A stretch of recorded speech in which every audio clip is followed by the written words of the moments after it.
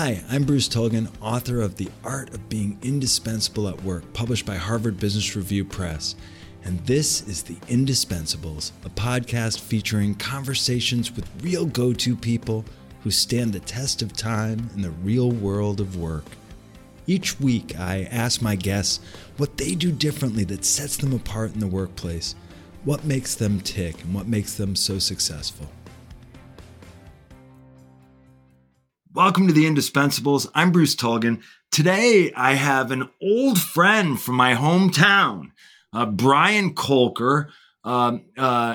His father is a retired doctor. My father and Dr. Colker were partners for many years. My father always refers to him as the best doctor he knew in Pittsfield, Massachusetts, and that carries a lot of weight with me. Brian's a few years younger than me, but his sister was definitely the smartest kid my age I knew. And so Brian Colker, now a grown-up brainiac, he is the CFO of Linea Solutions, a consulting firm in the benefits space. And he leads an organization on the finance level with over 100 personnel. And he'll tell us all about that. The reason I wanted to have him on as a guest is because Brian's also really out there about his civic engagement, about his point of view when it comes to public policy and politics, and what's right and what's wrong. And there's so much wrong in the world. I have come to really enjoy seeing Brian's posts in social media about what's wrong and what's right. And I have found him to be a new moral compass for me. Not my only moral compass, but certainly one of them. And so I thought, one way to have a really interesting conversation with Brian would be to get him on the show. So Brian Colker, welcome to The Indispensables. Thanks so much, Bruce. And it's great to see you again after so many years, but I'm happy to be here. Thanks for the invite. Yeah, it's been a long time. So let me ask you, for those who are not familiar with Linea Solutions, or for that matter, what it looks like to do consulting in the benefits space, and how does somebody get to where you are running the finance operation for a big consulting or a small consulting firm, I guess. What's your story? Yeah, sure. So I ended up in the management consulting industry by accident, completely by accident. So, this is a story that we tell new employees. My partner and I have a new employee orientation at least 3 times a year. We bring the employees in from wherever they are across the US and Canada, spend a couple days with us. We take them out to dinner. We give them some wine and kind of get to know them and let them get to know us. And one of the things we always do is tell them the origin story of the company. And, Akio Tagawa is my partner, and I went to graduate school together at UCLA in the 90s. Both of us were getting PhDs in sociology. And we ended up deciding to drop out around the same time. And Akio's sister was an IT consultant, and she got him a job. And a couple months later, he's like, I can get you a job.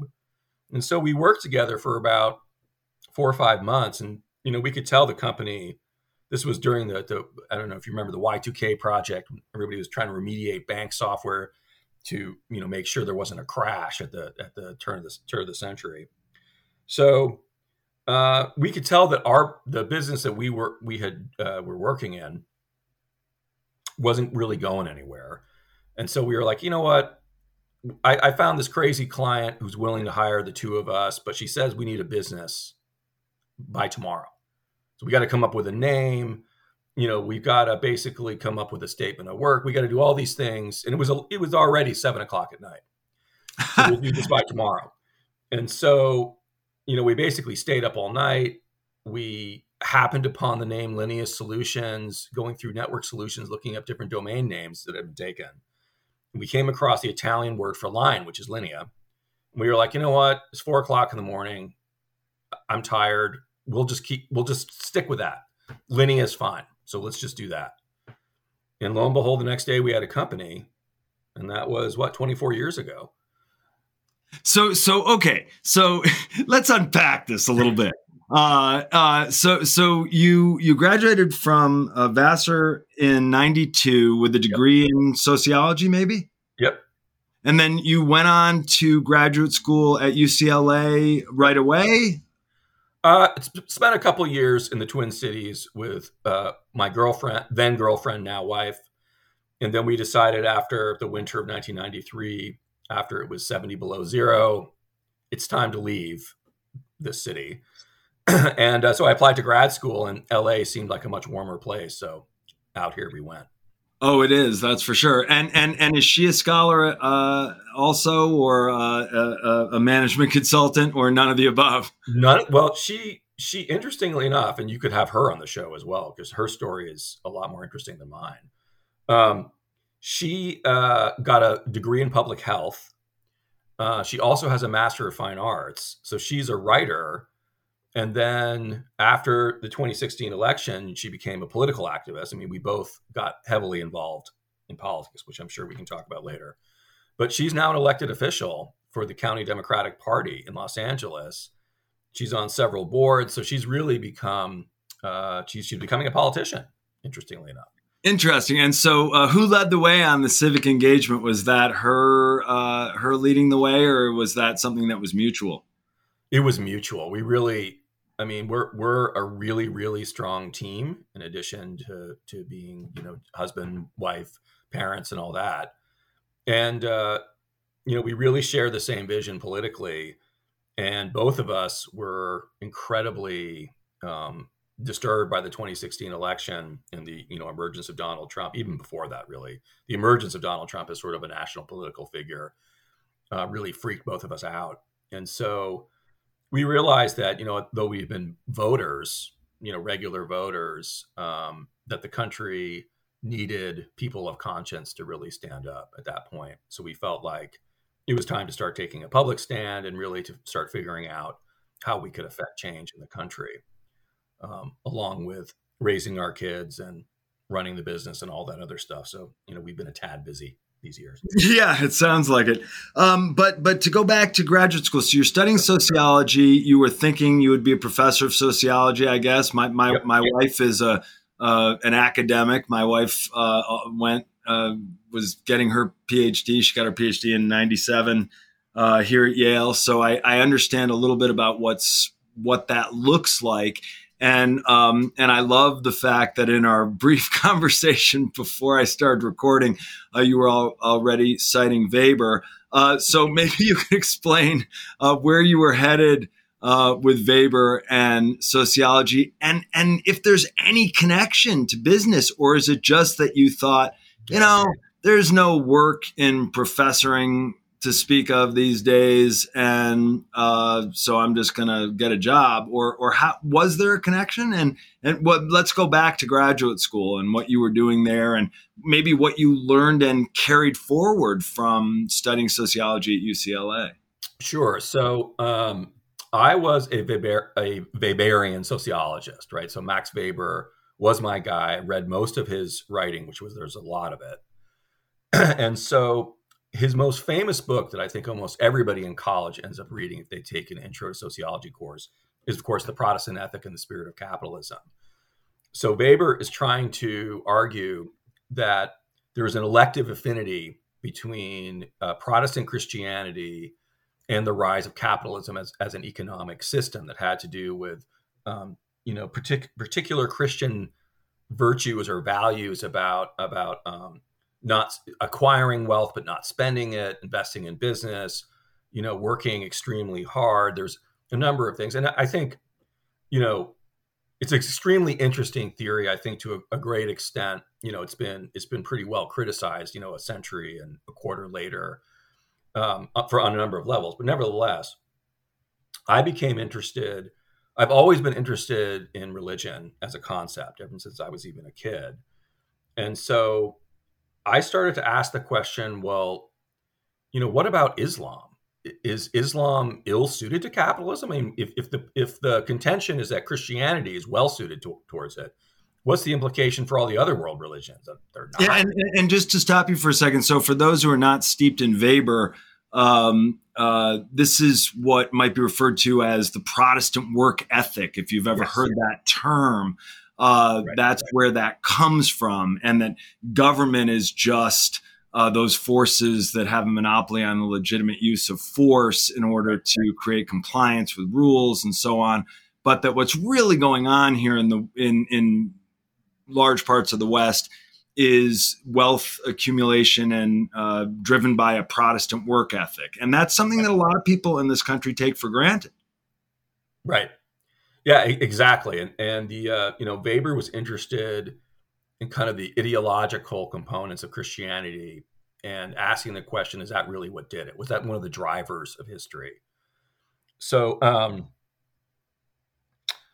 so I became interested in the question of, well, how does Islam work with capitalism? Is there no elected affinity? Is there any relationship? So I started studying Arabic with the intention of writing a doctoral thesis on Muslim immigrants in Los Angeles, specifically small business owners, and really trying to tease out what within the religion of Islam, basically, is there anything within Islam that is seen as a driver of what we would call the Protestant work ethic. So anyway, it was a great idea, but then, so my partner and I ended up going to a conference in Toronto, and we presented some papers there, and we met a lot of other sociologists, and both of us sort of realized with a shock that we didn't really fit very well. We didn't really fit in with that community very well. It seemed like most of the sociological work we saw was really dull, quantitative or pseudo-quantitative work.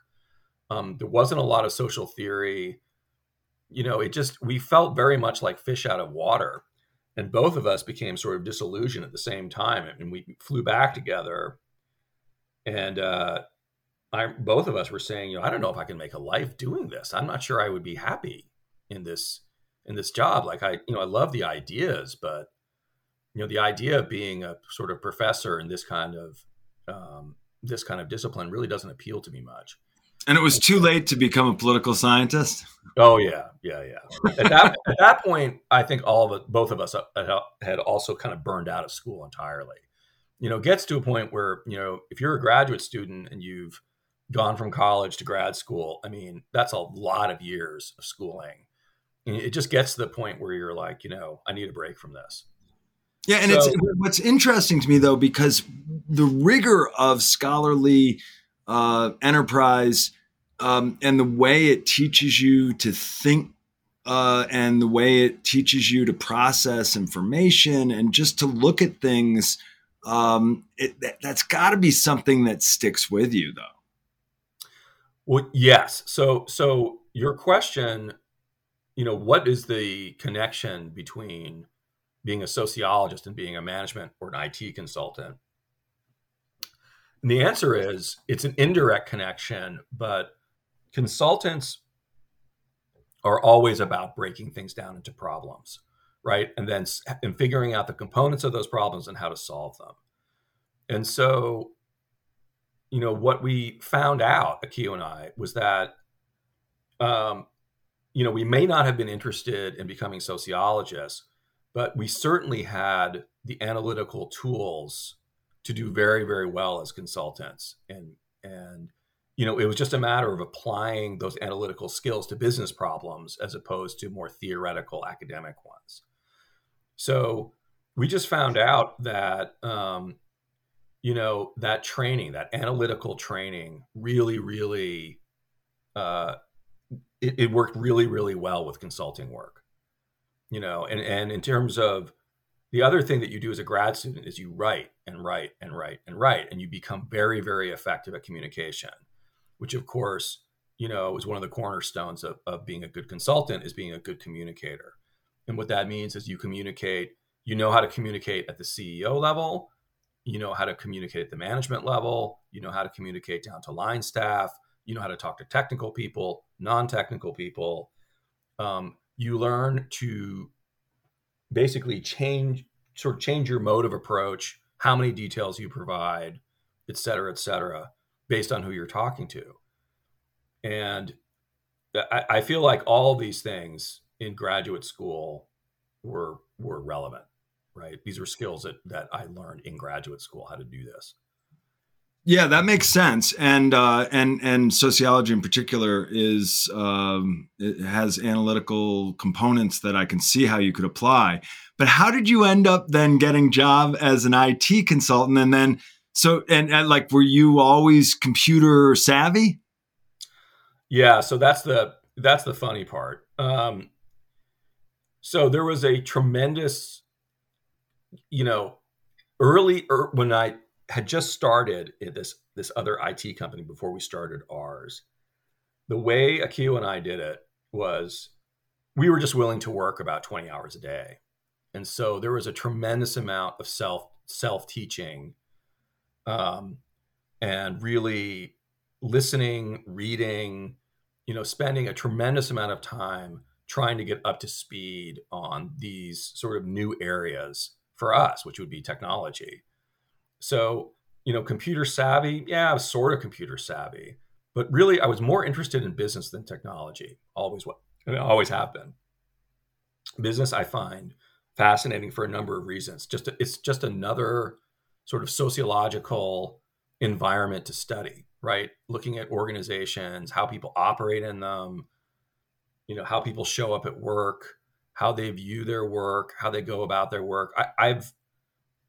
You know, I'm a relentlessly curious person. I always want to know how things work and what people think.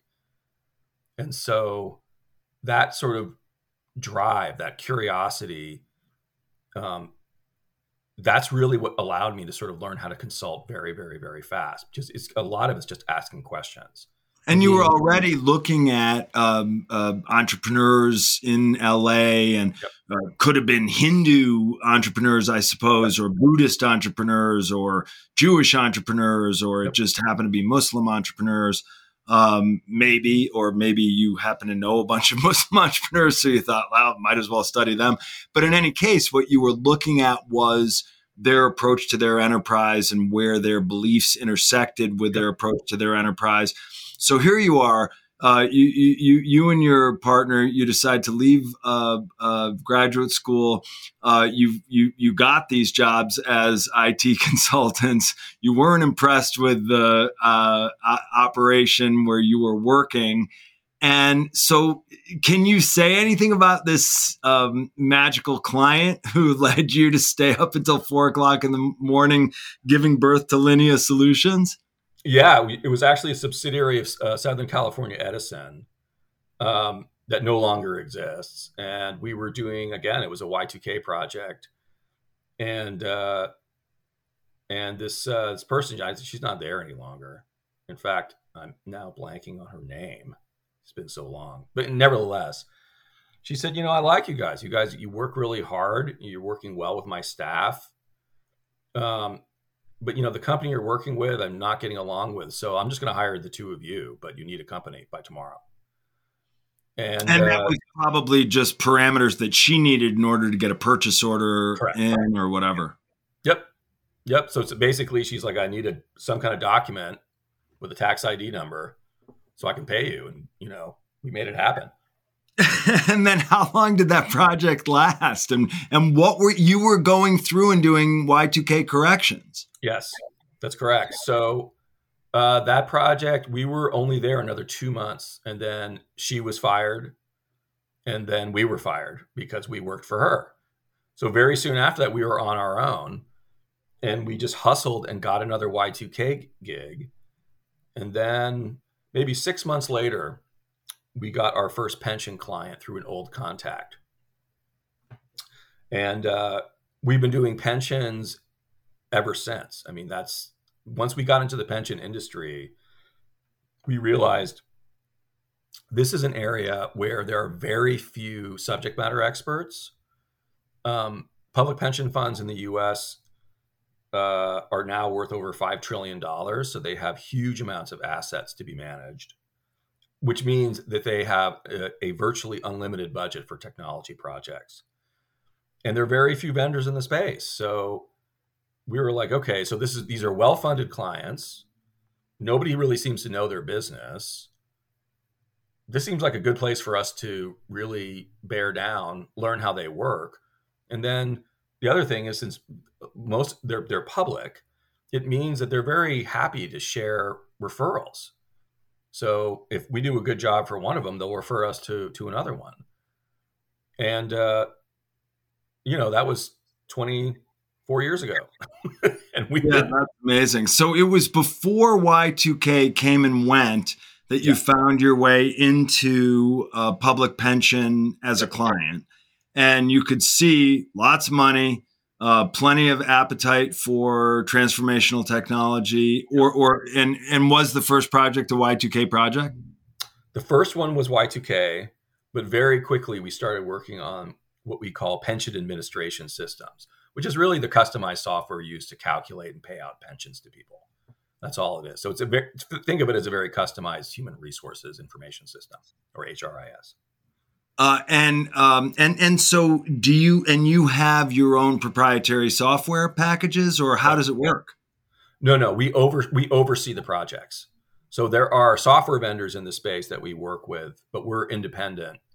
We're independent of any one technology. So we're brought in by the clients to help them select a technology and then implement it as project managers, business analysts, sort of staff supplementation when they don't have enough people to help them with the project. They bring us in. And you've grown over time, and I want to talk about some of the engines of your growth because at least one of them is a little bit counterintuitive. But so, how did you evolve? You started hiring people, Yep. and what did that look like? Were you hiring? So, for those who don't know about what a business analyst is, it's somebody who interfaces with the end users and tries to figure out what is the outcome they really want, and then you go translate to the people who would do coding or other Yep. forms of engineering. Is that right? That's correct. Yep. And do you have engineers, or are your folks are primarily interface analysts? Yeah, it's a great question. So over the years, we've recruited people from a couple different camps, right? One sort of one area for us would be people who understand the technologies, technologists. So we're talking about people who have computer science background, programming background, who are mainframe programmers, who really come from the technology world. The other camp that we recruit from are people who understand the business itself. So people who've worked for pension funds, people who've been customer service agents for pension funds, people who've been technology directors for pension funds. And since about 8 years ago, we also got into the workers' compensation space. So we're doing the same thing for workers' compensation funds as well. And we hire people who have been on the software side, people who come from the workers' comp industry itself, et cetera. So we have experts in both business and in technology.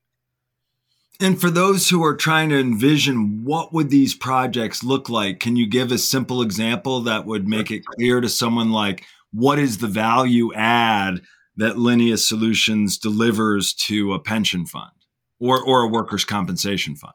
Sure. So if a pension fund is working on a mainframe system for a system that calculates and pays out benefits to their retirees, and this system has been in place for 30 years, it's aging out. There's not enough people who know how to fix it, and it doesn't allow them to do some of the things that retirees expect, like being able to interface online, having a good mobile application for them to use. Just some of the kind of customer service demands that any kind of financial institution would have today. So the pension funds are usually, the staff size is very small, so they may only have 30 or 40 people for a $10 billion fund, right? With something like 25,000 retirees or 30,000 retirees. So what they would bring us to do is to help them understand what solutions are out there in the marketplace. So if we need to replace our old software, what is examples of new software that we can purchase? They would also look to us to say, how long is it going to take to do this project? How much is it going to cost?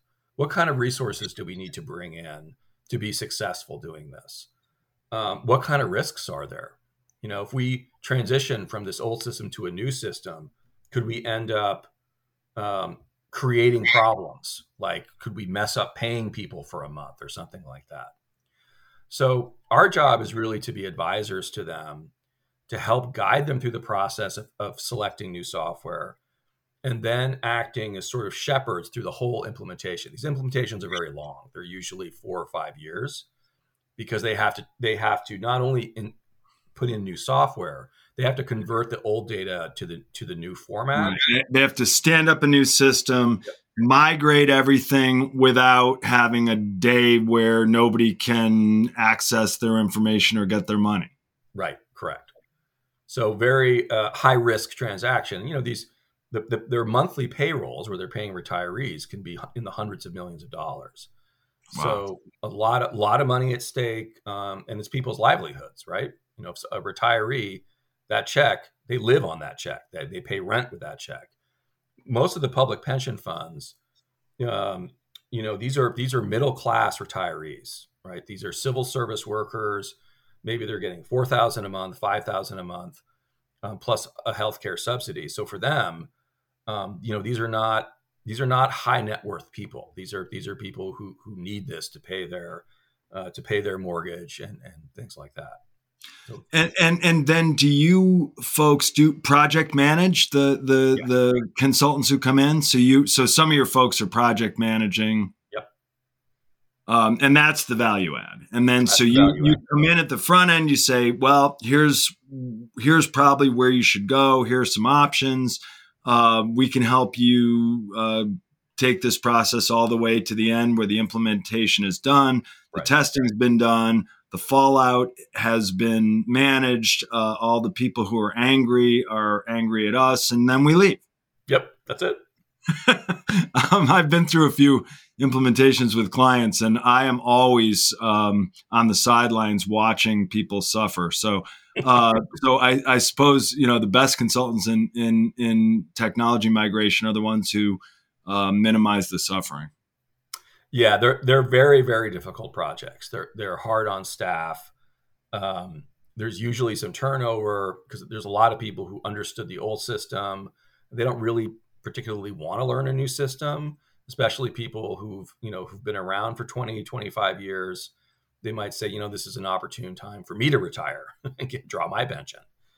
So they're tough projects because, they have to keep the lights on as they're doing these projects. They have to keep paying people, providing good customer service, et cetera. And then they have these big projects to do in the background. So they're tough projects. So they really do need the help of an advisor.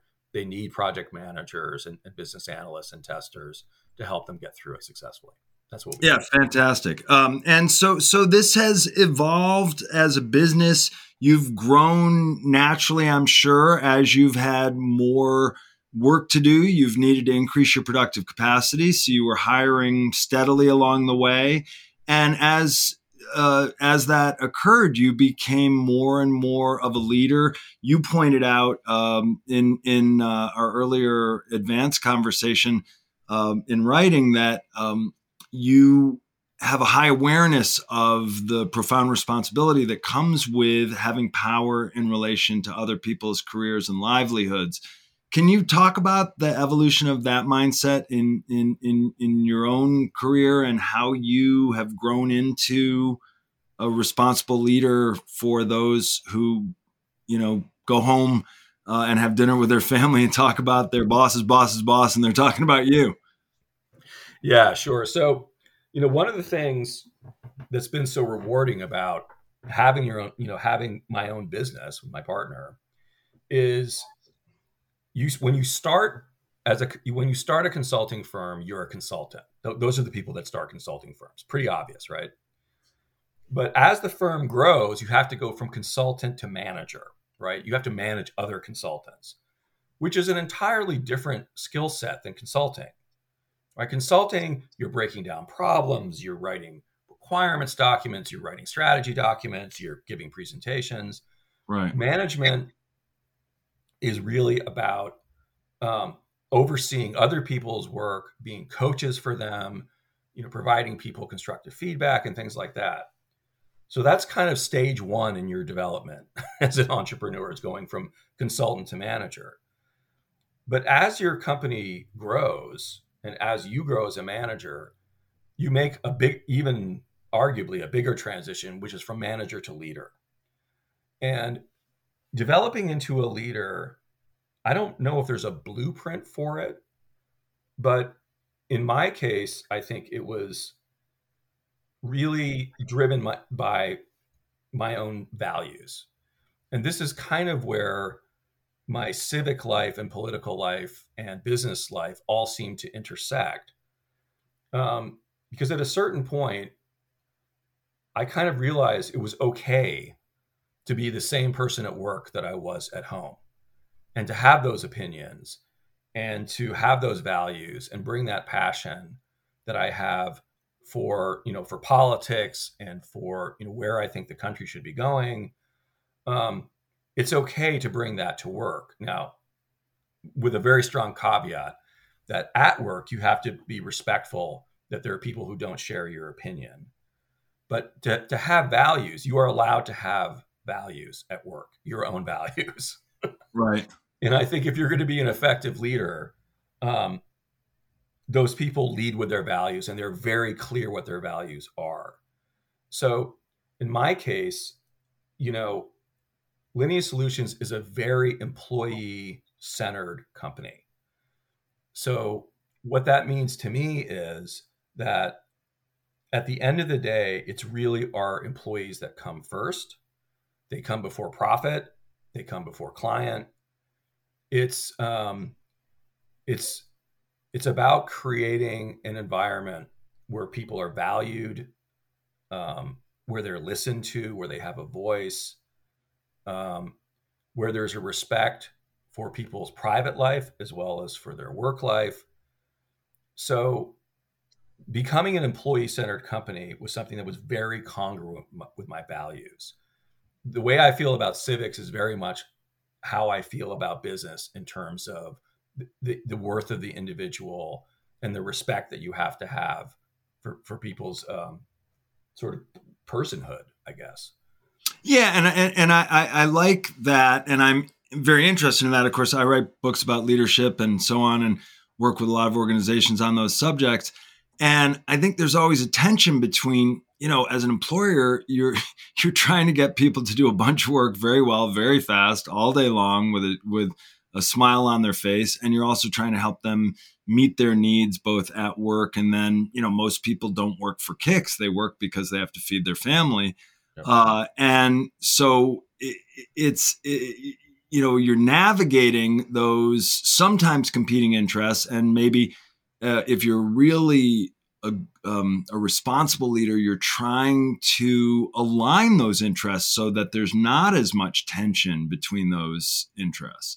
I mean, typically you'd think of, the employer wants to get as much work out of every person as they can at a high quality with the lowest cost, and the employee wants to get as much reward as they possibly can, and have as much sort of latitude and flexibility as they can have.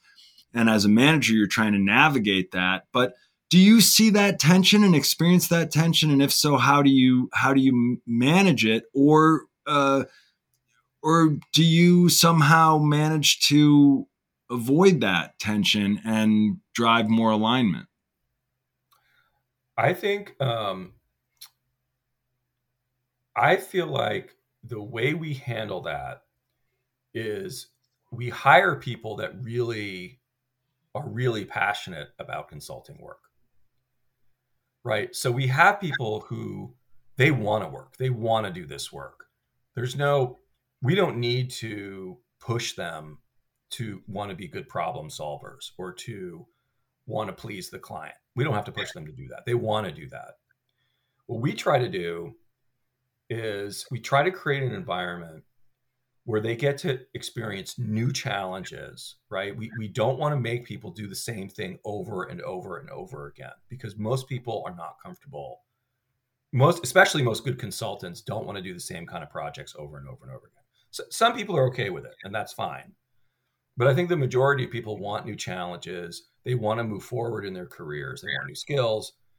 So we have a, a professional development department, for lack of a better term, and professional development managers that are assigned to each person. And their job is really to be a career coach and an advocate for them within the company.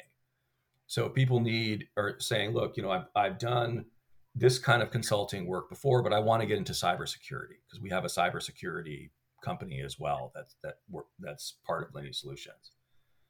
So we talk about how do we make that happen? What are the courses you need to take to do that? What kind of additional training do you need? Here are the people that you should talk to. So we have a lot of conversations like that. And just for perspective, how many employees? Oh, we have about 100. We have about 125. And how many people are assisting them with professional development? Right now, we have, I believe, 5, and by next year, I think we'll have 8. Yeah, I mean that's a substantial ratio. That says a lot right there about that ratio of professional development professionals to overall staff. That's must be a big priority for you. And does it bear out in retention and in execution and so on? Yeah, I'm glad you asked that. Our retention rate is over 92%. Wow. Year over year. And that's an average over 5 years. Yeah, and that's in today's environment. Yes, correct.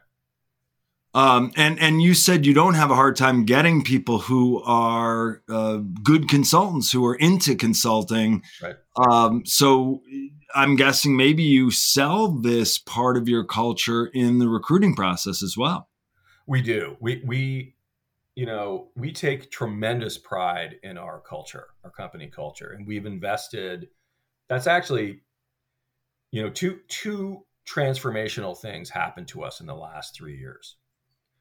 One was COVID, which transformed everybody, obviously. Sure. It transformed every company, right? So we went from a company where people travel 80% time to 0. And as leaders, we were very concerned about how isolated our employees were. So absolutely. That was something everyone in the world was grappling with, more or less. Absolutely. So we started doing things we'd never done before. We started having, first I think we were having meetings twice a week, all company meetings via Zoom, which we had never done before. And my business partner very quickly became an expert in what was happening with the COVID response. So he would put together these decks. He was constantly studying the CDC website, all these other things. So he was providing as much real-time information as possible in his, very good consultant way, trying to tell people the latest science on what we knew about the pandemic, what the real risks were. Now, this is pre-immunizations, right. Pre-vaccines. So, this question of whether or not you could get sick from the grocery bags. You remember that when people were spraying stuff on everything. So we did that, and we started, really emphasizing as much interaction as we could have as a company as possible, so people didn't feel alone. We were constantly surveying our employees to say, how are you feeling today versus last week? We did the survey for like a year, a weekly survey on just people's psychological state and how they were feeling. And of course that's good data, but it also feels good to have the leaders of your organization asking that question. Yes, it really did. And we started having virtual coffee breaks.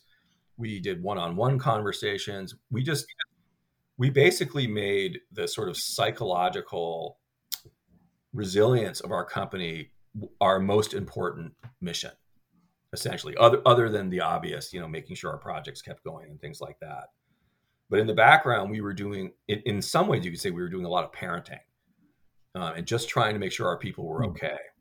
Yeah. And I think sometimes when I had a chapter in an earlier edition of a book where I talk about in loco parentis management. And on the one hand, that sounds maybe diminishing of employees, or it sounds condescending. But the reason I liked that term is because who do you care more about than your kids? And when you're in a leadership role, you do have power in relation to someone's career and livelihood. Yeah. And so it was my way of saying, be a strong, highly engaged leader, but that doesn't mean be a jerk. It means be caring, be supportive, lift people up. And you do have authority in that relationship. It's okay to own it. Yeah, absolutely. I mean, we, you know, I'm a pretty lighthearted person. I'm known for joking and all that, but I'm pretty deadly serious about sort of the employer-employee relationship in terms of what I feel is, I've even used the term sort of, it's almost a sacred responsibility I and agree with that. the code of ethics that employers are really supposed to have, how you treat people. And it doesn't mean there are people, we have to let people go that don't work out, but how you do that matters, and people will never forget it. They never forget being treated well, and they never forget being treated badly. So And well said. and whenever we've screwed up, which we obviously do, we always circle back. My partner and I, we talk to the people involved and say, where did we get this wrong? Like, why did this person feel that way? And they said, like, they felt like we didn't communicate with them until it was too late or something like that. So we try to learn from our mistakes and move forward, but those ethics are always in place. So anyway, so the pandemic was thing one that transformed us. The Believe it or not, horribly, the murder of George Floyd was the second one. Interesting. So, I'm sure you remember, so George Floyd was murdered in the summer of 2020, and it spawned. It feels like it was so long ago already. It spawned really a resurgence of the Black Lives Matter movement, and there was sort of a civic uprising, not a violent one, but especially with younger people, where um, you know it was sort of a cultural moment. And because it was in the middle of the pandemic and we were talking to each other so much, we really got to hear how profoundly disturbed people were by what had happened to George Floyd. And at that point, we did not have a lot of African American employees or employees from the Black community. Um, and we again ended up having one-on-one conversations with those employees just to ask how people were doing, and saying, like, you're free not to have, you don't have to discuss this with us if you don't want to, but we just want to check in with you because this has been a very traumatic experience. Yeah, And and it is, for regardless of those who object to this fact, it is a different thing to experience that if you happen to be a person of color. I mean, yes. so that's just the way it is. Yeah. So exactly. And we felt like, again, this is the sociological background, since we studied affinity groups and race and gender and sociology all the time. Akia and I basically sat back and said, if we don't say anything as a company, and we don't stand for anything as a company in regards to Black Lives Matter and this particular, like, just basically a lynching on television, what does that say about us? Like, in business, I understand that in business, a lot of people say, you don't discuss religion, you don't discuss politics, that people are, your workforce is diverse, and people are not necessarily comfortable talking about those kind of values and those kind of positions, and you want people to be comfortable. We understand all that, and that's the way we were up until that point. Both my partner and I are both pretty strong Democrats and donate to democratic causes and all that, but we never discussed it at work. We never discussed politics at work, and we certainly never made our employees feel like it was important for them to be on one side or the other politically. But during one of the problems with that position is, if you never take a stand politically as a company, what you're basically saying is the status quo is fine, right? You're saying that everything in the country, the way it is okay with us, because that's the only implication. Yeah, I mean, it's certainly the case that you're not actively speaking out about things that should change. Right. Right. And who is that benefiting? Absolutely. So when we, you know, when we looked at our Black community members on these calls, we started to think, what are they taking from this silence that Akio and I have? What's the message to our employees of color? The implication is we're either too cowardly to say what we think, or we don't really care. Well, neither of those things are true. Right. Or we think it's none of our business, which is Right. what a lot of, and literally in this case, none of our business. Right. Not yeah, exactly. And we think those two things are completely separate. Right. But we said, I mean, I think again, this comes back to our personal values. I think Akio and I personally were moved enough that we were like, well, we're not going to just say silent about this as a business. So we looked at, and that's where we started our diversity, equity, inclusion, and access kind of program within the company. And we felt like, you know, as people who are privileged, who have a business, that we have a voice and we have a role in civic society.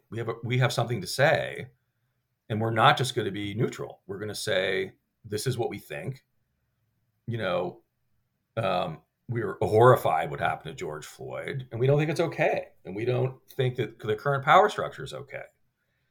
So we surveyed our employees again and wanted to know, well, what do you think? Like we feel like we need to say something and do something. And lo and behold, we found out that people were very on board with the company taking a stand. And that Interesting. it really resonated. And for our employees of color, it was a very, very big deal to them that we were wanting to have these conversations, that we were willing to make public statements, and that we were like, we're not just going to be silent or neutral. And like, And did you get any blowback from any of your clients? no. That's good because some there are some clients who would push back on that. I'm interested in how this translated into a diversity, equity, and inclusion program for you. So I think the way we connected those two things was, if we want to make a difference in the Black community, at that point, the question was, the Black community after George Floyd was hurting.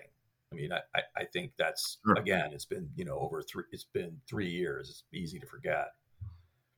But the question is, what can we do as a company for the Black community to basically show some kind of alliance, or that we care, that, this matters to us? And the first thing we said was, we're not a very diverse company. Like, we don't have a lot of people of color working for us. And why is that? Like, how has that happened? And so fortunately, we have a very, very talented recruiter on staff who worked for Accenture for years. And she actually knew quite a bit about diversity in hiring. And so once we started asking the question, we were like, okay. So one thing we can do is pay a lot more attention to who we're hiring and try to give opportunities for people who we have not in the past, and start looking at people's backgrounds in terms of going to schools that we don't know as well, like the historically Black colleges and things like that.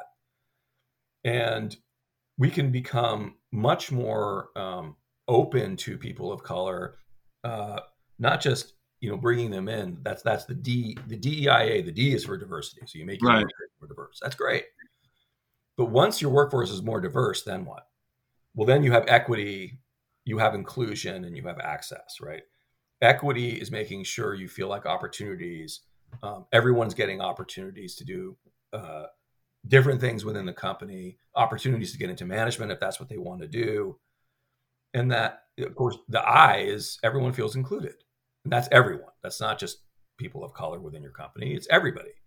People who Absolutely. maybe a little shy, who, don't necessarily feel like doing a lot of the social interaction, they feel welcome. So we started to really, I would say, we started to put our culture front and center.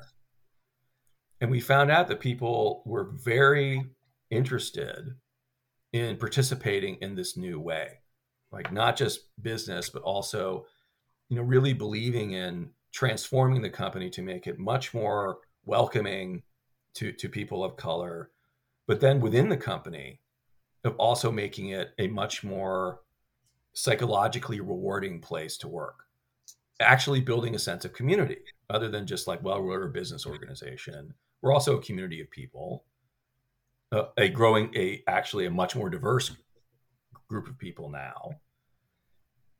And it's okay for people to have values at work and to talk about things that matter to them. So we have a community service subcommittee within DEIA. We have a philanthropy committee who did research. So the company is now making, fairly substantial contributions to social justice organizations on an annual basis. And our employees are the ones doing the research on who to give those contributions to. So it turns out, by the way, at least in my experience, regardless of the different elements of diversity that can be reflected in an organization, if you start practicing inclusion in terms of, one person at a time, one day at a time, really trying to tune into individuals, figure out where they are, meet them where they are, bring them along, talk to them in ways that are meaningful for them, about things that are meaningful to them, you find out, even in an organization that doesn't look diverse, turns out everybody's a special case. The organization's maybe not diverse in one way or another way, but it's diverse. If you got a bunch of people, there's more diversity than you may realize, right? That's right. Yeah, that's absolutely true. And one of the things that I try to emphasize, especially to the members of our company who've been around a long time, who definitely predated our diversity, equity, inclusion committee, who may not be as much on board with it, is I try to emphasize to them, inclusion means you too. That just because you may not be comfortable with some of the diversity language, which is new to you, being able to, talking about Black Lives Matter and things like that. Not everybody's comfortable with that. In fact, quite a few people are not. We try to tell them is that's fine. We're not telling you have to suddenly transform yourself and become,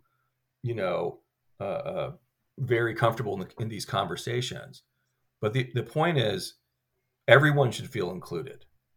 Employees that have a strong feeling about Black Lives Matter should feel included in the company.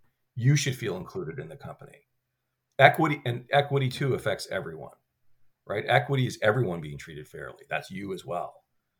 So yeah, absolutely. I think, one of the things I've learned from working with DEI folks in various organizations is the best way to get more people on board is to put inclusion first. I always call it inclusion, equity, and diversity, because regardless of who's working with you, it's shocking how often leaders, managers, and supervisors don't really know the people upon whom they're depending to get a whole bunch of work done. Yep. Yeah, absolutely true. And if you couple that with creating these professional development managers to create even more opportunities for people to get professional advice in their careers and have people advocating for them within the company, which of course supports equity, right? Because now everybody has an advocate. Mm-hmm. All these things working together has basically transformed the company. So we've, since the pandemic, we've almost tripled in size. So and I assume you're not just doing that for kicks, but to staff a bunch of work you got that you have. Yeah. And we're, by being able to lead with culture, our recruiter, she's able to talk to some really good people, and people are very interested in joining a people-centered organization. We've also done, we very much enhanced our benefits package as well. We have a 4-month paid family leave, parental leave as well. Wow. We've made very strong commitments to ensuring that people who go out on paternity and maternity care, that they are not penalized in any way in terms of career advancement. We're starting a childcare subsidy probably next year, a monthly subsidy for people who have kids under the age of 5 to help with healthcare costs.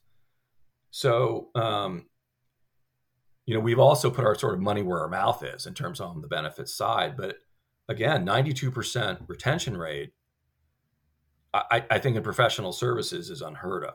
I mean, that just and what you're demonstrating is that by investing more in taking care of people, I'm guessing you're going to keep more high performers. You're going to have fewer costs related to turnover. You're going to have fewer breaks in continuity of service for your clients and customers, fewer unnecessary problems. So, you might make yourself into a case study, and maybe you'll dust off some of your sociology chops and write about it. Yeah, I know. It's Susan, my wife, is always saying, no, you really should write an article for Harvard Business Review about XYZ. But that's a good idea. And I might help you gin that up by turning this interview into an article in our Forbes column. So, I just think it's there's one very, very important side benefit of this is we've been getting a ton of referrals from our own employees. So in terms of the recruitment side, being able to find these people is vastly simpler when the employees are incredibly happy. Right? Because they're right. I mean, if you want to have an employee referral program, you can pay a bounty for referrals. But in fact, nobody's going to ask their pal, hey, come work here unless they really like the job and like the company. Right. Exactly right. And we do both, right? We provide a bounty plus, hopefully we make the employee experience good enough that people really want to do it. And we've had, I don't know, it must be at least 25% of our new employees must be referrals, maybe higher. It might be closer to 40 or 50%, but it's a lot. We get a lot. That's really fantastic. And so you are telling a story about an accidental consulting firm that has now grown by threefold in the last number of years as a result of a sequence of tragedies to which you responded with not just business acumen, but with your civic values at the forefront. And it sounds like it's paying off. Yeah, I mean, it's been a remarkable few years. I never, ever would have predicted this path for the company. I never would have predicted this path for me personally in terms of, saying Black Lives Matter or discussing that in an all company meeting seemed impossible 5 years ago. But lo and behold, that's where we are in 2023. Well, Brian Colker, CFO of Linea Solutions, thank you for being a guest on The Indispensables. Thank you so much, Bruce. I really appreciate the opportunity. If you like this episode, please subscribe and leave us a review.